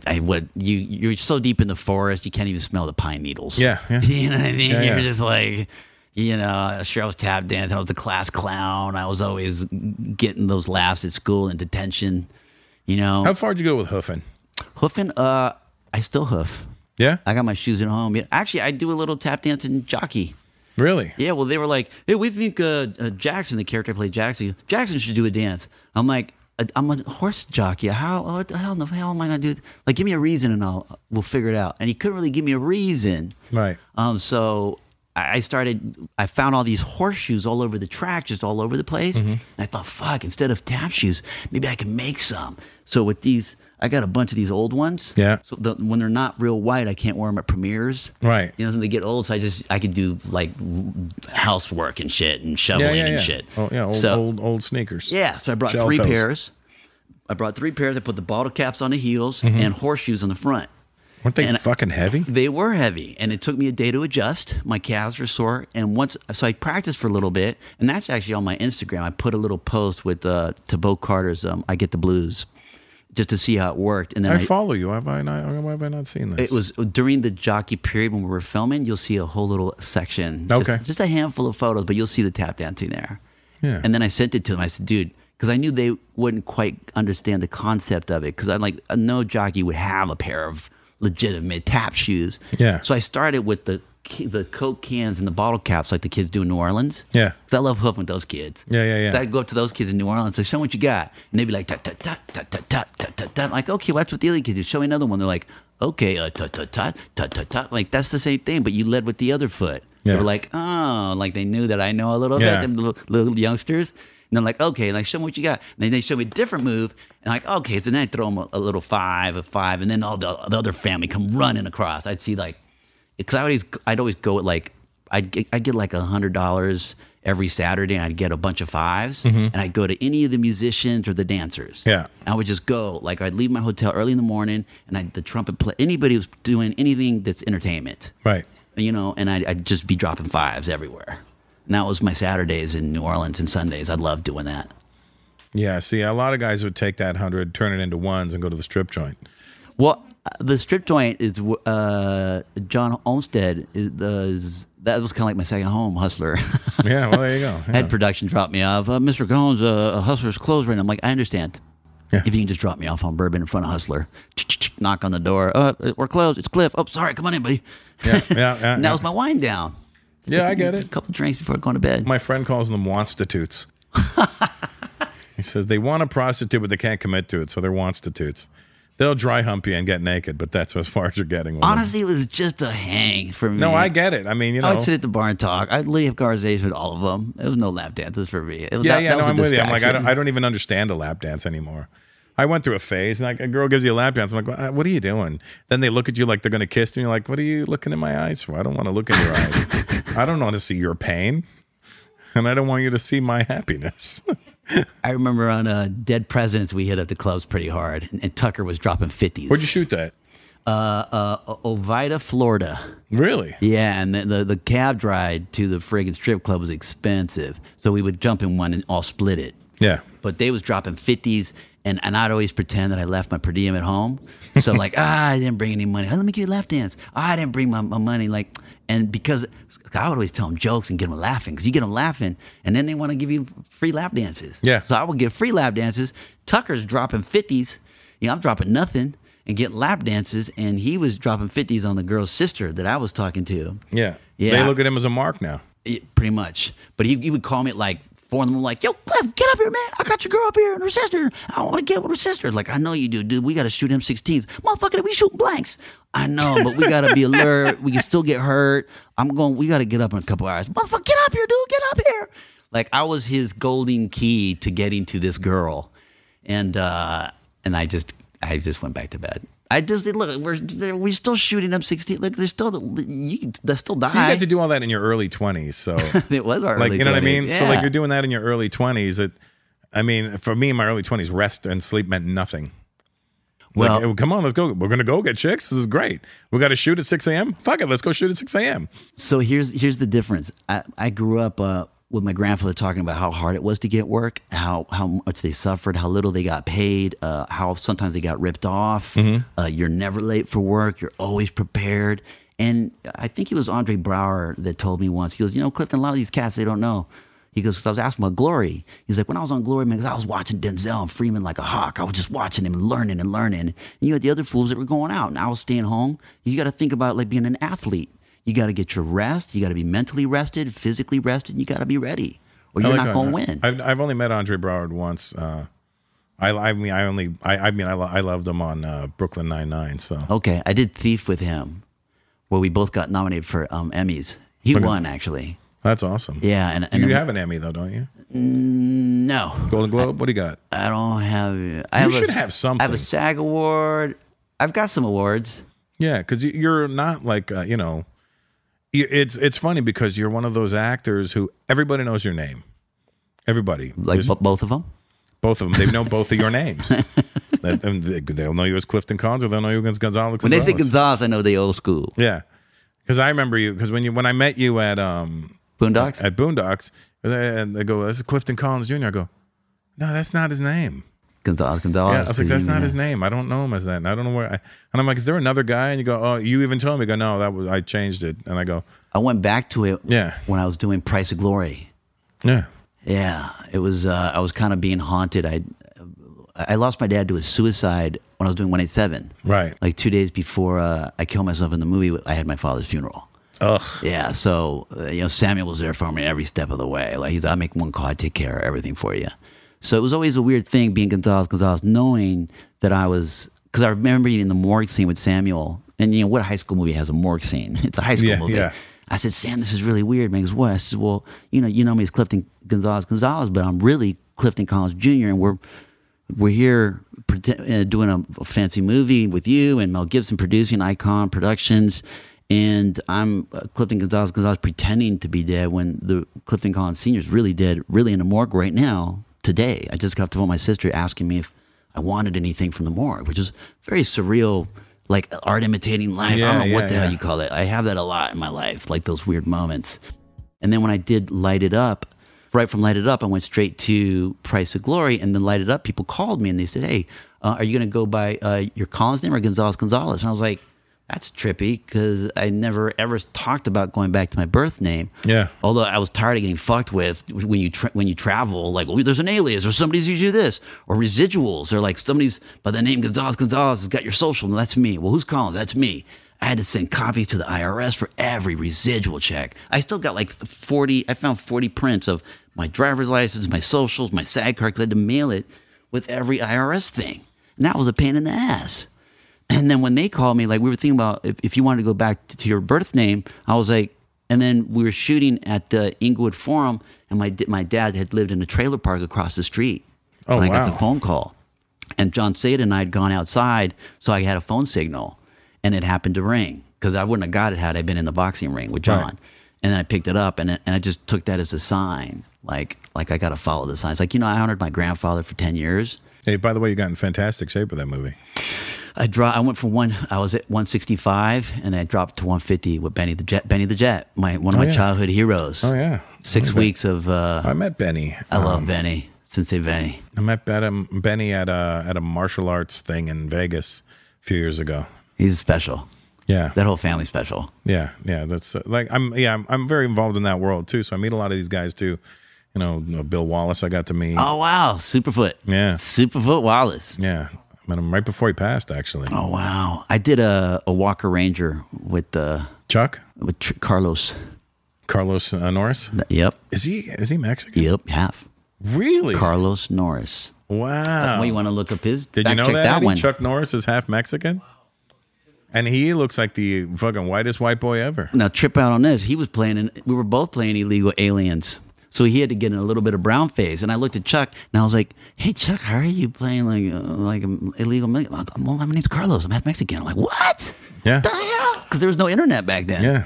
So what the hell? But brown face and blonde hair. Right. Isn't he kind of a ginger almost, too? Oh, my God. He's like a Canelo. I don't know, but he wouldn't square off with me. I just want to do a photo of us squaring off, like him and Bruce, and he wouldn't do that with me. Really? Yeah. He trained under my jiu-jitsu teacher. He got his black belt from Jean-Jacques, from the Machado brothers. Really? I trained with Jean-Jacques Machado. Okay. And Hegan as well. Jean-Jacques is actually my son's godfather. Oh, wow. I wouldn't mind getting into some of that stuff. Oh, you would love jiu-jitsu. I think so. Especially for guys our age, it's even better because it's, Groundwork. You get tired. We're fighting and I get tired. I know what to do to get my wind back.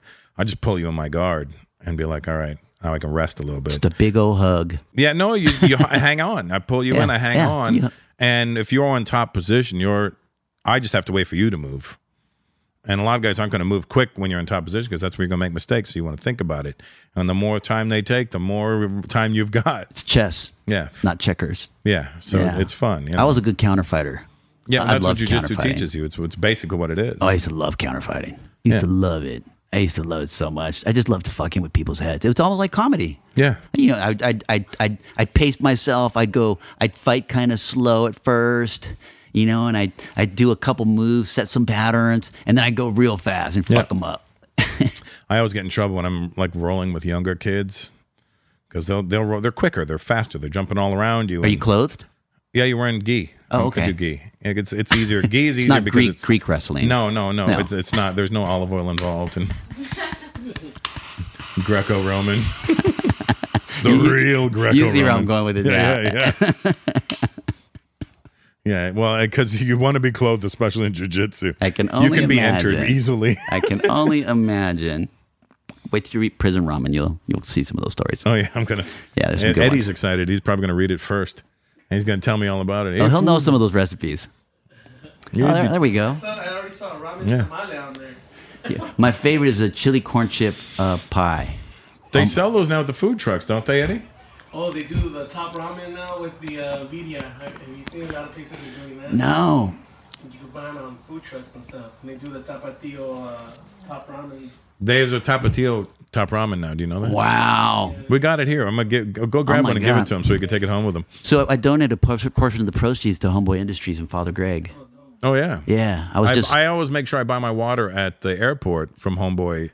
They have the store there. Oh, their cafe is amazing. They got great sandwiches. At Homeboy Industries? Yeah. A homegirl cafe next door. It's organic food. It is delicious. Yeah. I met the guy that started it at an event once. Not Father Greg Boyle. No, one of the. I guess he might be the figurehead of it or something. But okay, it was looks like a retired cholo. It's a great. It's when you walk in. That's the Tapatio one. Oh wow! Look at that. And there's extra spicy too. Oh man, stop it. Oh yeah. Oh Eddie, no, don't stop. Now you're talking. You want one? He'll make you one right now. You're talking dirty to me. Oh my God. Let me get you one made one right now. You're wonderfully evil. Yes, I do. Eddie, make him an extra spicy one. Fine. I'll take it. It's a love-hate thing. Yeah. It's a. Pick. You want to make an extra spicy one for? Extra spicy. Oh my God. That sounds really amazing. Oh yeah, you're gonna love this. Oh, my grandma used to make some of the craziest huevos rancheros and the chile and stuff. Yeah. All homemade. when Grandpa would make it, you always knew when Grandpa would make it because when I'd pull up to the house, oftentimes they'd be outside coughing because he made it too strong. It's just like pepper spray. So when I'd see them outside coughing, I'd pull up laughing my ass off and also excited because I knew it was going to be hot. Oh, yeah. I was like, oh, Grandpa made the chile this morning. I go, see me, I put too much chile, but it's going to be pico soy. I said, okay, Grandpa, cool. I like chilaquiles. That's what I like. Chilaquiles? I make a bomb-ass chilaquiles. Yeah, I just like it because I like texture. So you get the crunch and the soft and the, I think I like the red one better than the green one. Like everyone's starting to make these. They put media in the ramen. They put? Media. Okay. You can find them all over LA. Oh, wow, that looks really good. Okay, I'm going to stop looking at that. That's. Yeah, Pick's making you with no birria, though. I got Pavlov big time. Like, You're going to be birria. I'm not even stoned, and I'm already, oh, my God. Yeah. You want some weed, by the way? Have no, afterwards, maybe. Yeah, sure. Yeah. We got you if you need it. Yeah. We're very stocked here. And you're close to my house, too. Oh, yeah. Well, there you go. You can literally stop by any time. I love that you're here. I'd love to come by for fights. I've been really low-key. We watched the fights last night here. Yeah, I was busy. I was so deep studying and researching and writing. For Grandpa? For Grandpa, yeah. Like it's funny because you can think that you found everything and, you change a letter or a word. Next thing you know, you tap into like a treasure chest of photos and history. And you're like, oh, my God. Yeah. And then you're up for like 3 more hours. What's the direction you want to go with the story? I'm going to start with the origin story for Grandpa's as a feature, and then I was speaking to my reps about doing a mini series just on the Carpa scene from the 1900s to 1940s. He's like, yeah. Remember I told you the dog was acting like a brat? She does that when she's tired. So she acts like a brat when she's tired, so you'll pick her up so she can sit on your lap and fall asleep. Oh. And that's what she's done now. So the snoring you're hearing is the dog. Well, because she's a pug. She's got big-ass eyes. She can't close them. Really? Yeah. That's how my mom used to sleep. Oh, he knows. She knows. Yeah. Did we get a clean one on that? Oh, yeah. It's my pug. So you're really enjoying this podcast, huh? Yeah. But how was the fight last night? I mean, Tyron Woodley really wasn't busy enough. He wasn't busy enough. Nah. He stood there, and I don't know what he was waiting for. He would wait for Jake Paul to throw punches, and then he'd try and throw a punch. I'm like, you're the professional fighter here. You should be dictating the pace of this fight. But maybe he was, and that was his way. No. You don't think? Because you're fighting a taller guy, and he was fighting on the outside. I mean, you should be fighting on the inside. Because of his long arms. Yeah, you guys got long arms. You should dip in, put your forehead on his chest, and get busy. But he fought the wrong fight. And he deservedly lost. Wow. And I can't believe he had the nerve to be like, no, I think I won that. I'm like, no, you did not. There's no way you should think you won that. Wow. That's interesting. Yeah. I didn't watch it. It's But anytime there's a fight, and I'm home, it's here. We have the fight here every time. Okay. Yeah, I didn't realize you were so close to me. Yeah. Oh, what now? Okay, we're going to wrap it up. We're going to wrap it up there, baby. What are you barking at? Okay, go on. Go figure it out. Oh. Anyway, what do you think, Cliff? You good? I'm good, man. All right. We're going to get you some top ramen, the Tapatio ramen. Tapatio. I'm excited for you to see Jockey. Yeah, I want to see. When's it out? It'll be out in December, but I might be able to get you a link. Yeah. They do that now, and I still haven't. I've been sent a few links, and I still don't know how to operate it. Yeah, well, this one will be a very special, closer link, so Right. you won't have to go through the whole rigor mortis, the whole thing of. It's confusing. There's a little theater upstairs I can watch it in. That's why. Oh man, no, this is a beautiful. I mean, we had a crew of 10, so. Wow. Yeah, it was very small, so it was easy to. And we had a live horse track. It was live, so I would literally. Where'd jump you shoot it? At a Turf Paradise, which is in northern Phoenix. Oh, okay. Yeah, there was like a church on every corner. That part scared me. Yeah, that just freaked me out. That kind of when stuff. you walk 3 miles and you pass 8 churches, you're like, how evil are these people in this town? You need this many churches. That's what I say all the time. How are you people this bad that you need this many churches? And how did the church get people? Like, we got the better God, or hey, you'll get to heaven here. Yeah, How do you get people into your parish? I don't understand. Yeah, big sign. God eats here. Yeah, you know? Right? Like, I didn't know. It was creepy. Like, I'm way cooler with liquor stores than... I would much rather have a liquor store. Same. At least I know I can trust them. It's the truth. Yeah, some Everclear, some Cisco. Yeah. Remember the old Cisco? No. You know Cisco. You remember Cisco? A little bottle of Cisco with Jack. Boy, I'd be singing Distant Lover out to all the ladies after one little bottle of Cisco. Yeah. Grape. It tasted like solid, like liquid Kool-Aid syrup. Ooh, that sounds good. Yeah, but one little, like I remember my homeboy from Watts, like, here, homie, I'm like, what are you clowning me? You got a OE, a big old OE, and I got a little purple Cisco? Don't worry, you'll be fine. I'm like, whatever, dude. Well, distant lover. I'm like singing it, walking out the club, just literally singing to chicks like, yeah, man, like I know them personally. I ain't met none of these girls. I'm singing to all of them. Like, you're fearless in your 20s. Oh, yeah. Fearless. Like, I could take all these girls home. Oh, I was that guy. I was terrible. In my 30s. When I started drinking, that's when I became really like, I was getting laid a lot because my game stepped up. My fears went away. I was like, let me talk to this girl, man. I didn't realize what a bad reputation I had until I got engaged.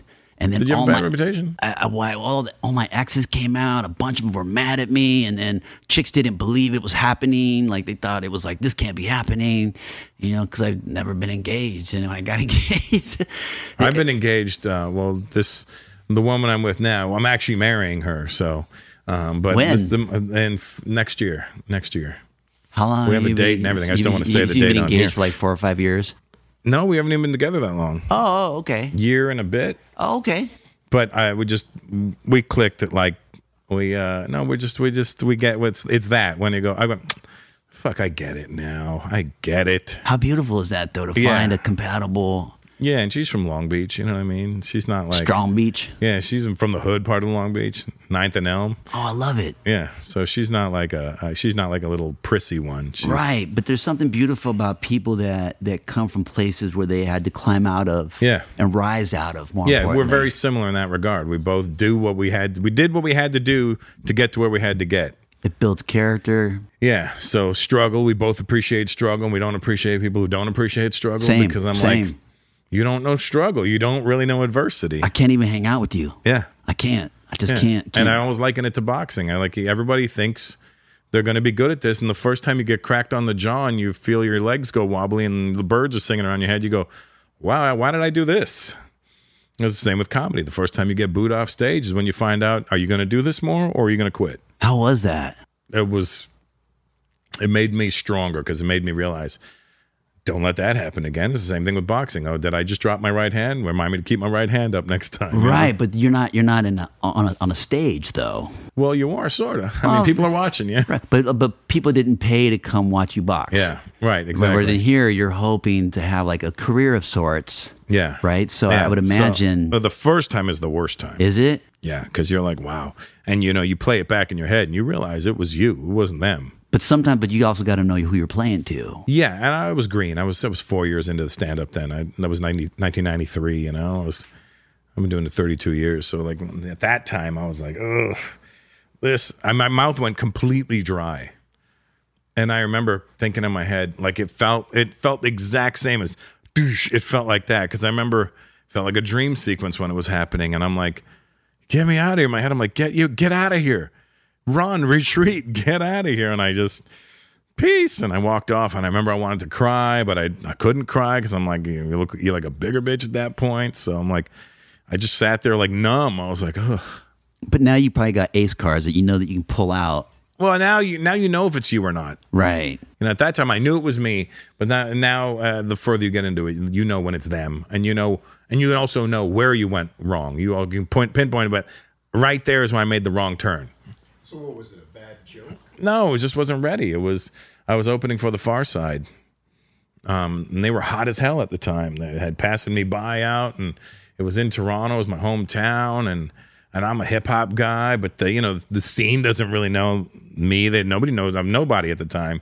And I had this baseball jersey made to wear on stage that said strictly hip hop, and it was cream and red, and I wore these red jeans with it, and And here's why I made the first mistake. I got this dope jersey made, and then I tucked it in my pants. like it was a shirt. And I'm like, idiot.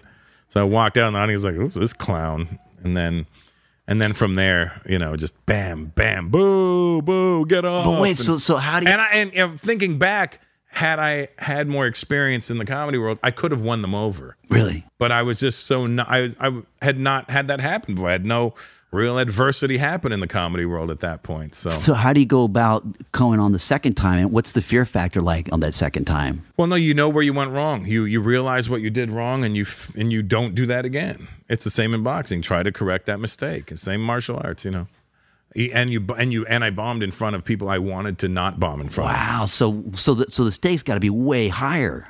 Yeah, but again, still nobody knows who I am. I've not done any TV. Gotcha. So I'm invisible. So you kind of have still. a clean slate, so to speak. Yeah, and you have the like personal experience now. And there's no internet. I mean, there literally was no internet yet at that time. There was no. But you knew, though. I knew, and even that's though where the audience didn't. That's where you dig into yourself. So did you go back and you put it back together? Like, I don't do that. Or did you modify the routine? No, it wasn't even the act. It was visual. It was tone. It was all the things you don't pay attention to. And that's when I became more aware of what I'm wearing on stage and how I'm wearing it. And I still pride myself on how I dress when I go on stage. Interesting. Okay. Well, I love that insight. She smells your food. She's like, tapatio, ramen tapatio me gusta mucho. He's the new face of ramen. She is. They don't make puppy ramen. They probably do. They make everything for everyone now. They do, don't they? Because people get offended. Oh, she's coming around she's coming around. All right. Let's wrap this up now. Cool, brother. Thanks so much, Clifton. Dude, thank you for the invite, man. I'm glad you came. I'm glad you did it. I didn't think we would get you, to be honest with you. What? I don't know. I just look at you like I look at actors like they're busy. They got things to do. I forgot. I have a book here in case you was busy, so I could finish reading this. Yeah. I'm like, no, I was. So, and for me, you're not like a B-list actor. You're an A-list actor. I appreciate that. I don't see myself as that. Well, but you should brother. see yourself as that because you are. You probably have a quote, a rate. I'm not really. You should get a rate. Paulie, get him a rate. Maybe I have Clifton Collins is available. His starting rate is $5 million, but you can negotiate up or down from there. I'm happy to go. I'm happy to go either way. Come here. Anywhere from. It's over. Your Jockey's it's a special He's one. He's gonna get an endorsement deal from Jockey, the underwear brand. We're doing the Academy push, so we're excited about that. That's the first time that we're, people think I got nominated for Capote, which is kind of funny to go to oh man, I was like getting an Oscar for that. They're just like, oh, it's great. I just keep walking. Yeah, I didn't even get nominated. Well, that's perception, right? It's all about perception. This whole game is about perception. It really is. Because again, you're one of those guys who is unpinpointable. Like, is he that guy or is he this guy? Because he plays them both really well. Which guy is this guy? And that's fun for me. Yeah, because you can play it off according to how you feel. How you want that person to perceive you is how you can handle the situation. Do I want them to know I'm a nice guy? Maybe I don't. Maybe I sense dickiness from them. And I'm going to give them this version of me. It's good to just be quiet and observe. Yeah. And just pay attention. Yeah. And you'll know right away. Yeah, that's exactly how it works. Yeah. So Clifton Collins Jr., Gonzalez. Yes, sir. I appreciate you, brother. That same, brother. This is Russell Peters. This was this episode of Culturally Canceled with myself in my backyard with horns, sirens, helicopters, airplanes, and of course, Paulie's fucking phone went off. And a snoring puppy. And then Kango Kid once again reappeared. And baby C is here, and it was her birthday. Happy birthday, baby.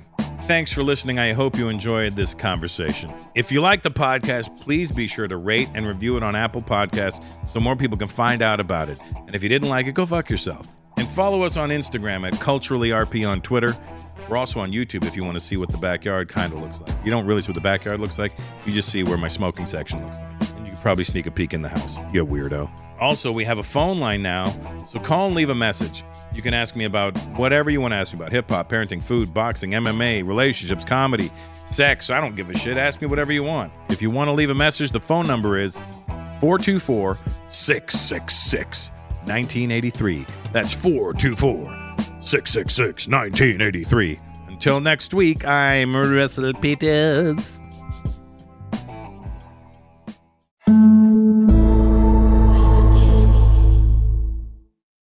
Are you still searching for your perfect place to call home? Well, now is the time to buy at Fisher Homes. If you're looking to move in before the end of 2024, May could be your last opportunity to start building your dream home and close before the year's end. If you're hoping to move in even sooner, Fisher Homes also has homes that are move-in ready and waiting for you, where you can start enjoying the benefits of homeownership even faster. Schedule your personal tour with a new home advisor today at FisherHomes.com and make this spring the season you find your perfect home sweet home.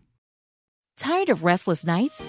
At Leesa, we know good sleep is essential for mental, physical, and emotional health. From memory foam mattresses to hybrids that keep you cool all night long, Leesa's mattresses offer exceptional comfort and support with free delivery and 100 nights to try out your mattress in the comfort of your home. For a limited time, save up to $700 off select mattresses plus 2 free pillows. Go to Leesa.com/iHeart for an additional $50 off mattresses and select goods. Exclusions apply. See Leesa.com for more details.